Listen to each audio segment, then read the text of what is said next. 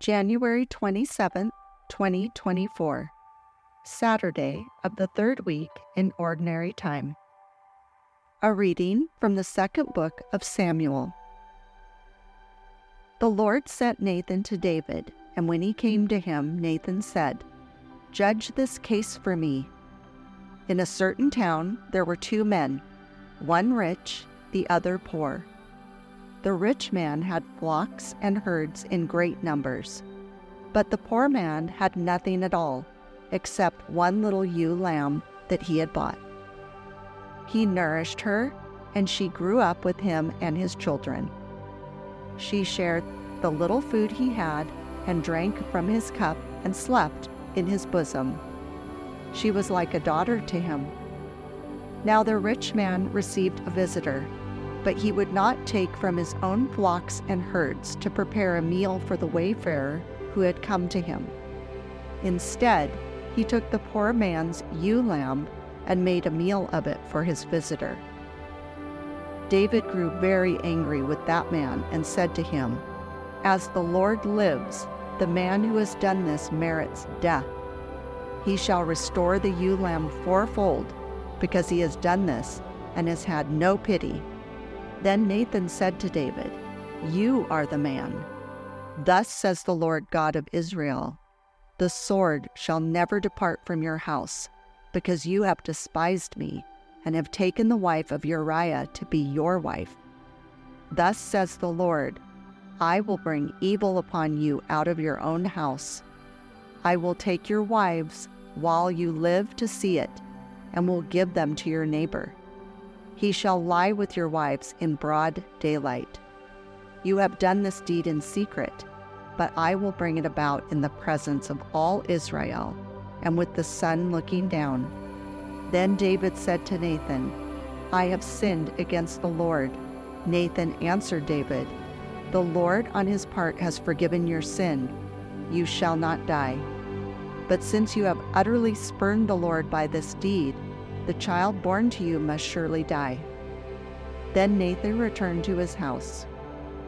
The Lord struck the child that the wife of Uriah had borne to David, and it became desperately ill. David besought God for the child. He kept a fast, retiring for the night to lie on the ground, clothed in sackcloth. The elders of his house stood beside him, urging him to rise from the ground, but he would not, nor would he take food with them. The word of the Lord. Thanks be to God. The responsorial psalm, "Create a clean heart in me, O God. Create a clean heart in me, O God. A clean heart create for me, O God, and a steadfast spirit renew within me. Cast me not from your presence, and your Holy Spirit take not from me. Create a clean heart in me, O God. Give me back the joy of your salvation, and a willing spirit sustain in me.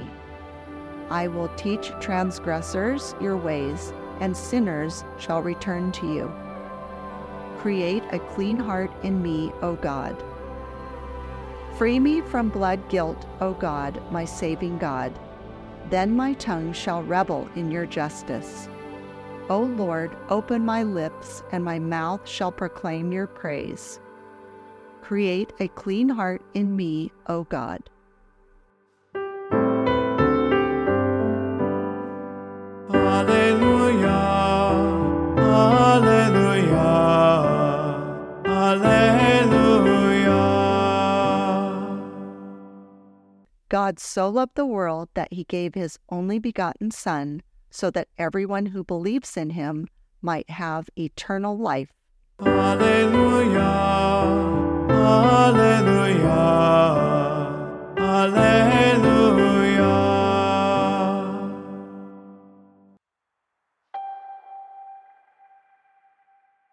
A reading from the Holy Gospel according to Mark. On that day, as evening drew on, Jesus said to his disciples, "Let us cross to the other side."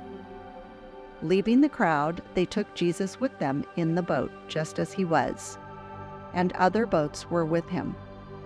A violent squall came up, and waves were breaking over the boat, so that it was already filling up. Jesus was in the stern, asleep on a cushion. They woke him and said to him, "Teacher, do you not care that we are perishing?" He woke up, rebuked the wind, and said to the sea, "Quiet, be still." The wind ceased, and there was a great calm.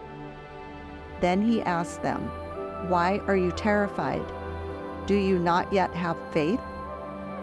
They were filled with great awe and said to one another, "Who then is this whom even the wind and sea obey?" The Gospel of the Lord. Praise to you, Lord Jesus Christ. May the Lord bless you, and Jesus Christ be in your heart, now and always.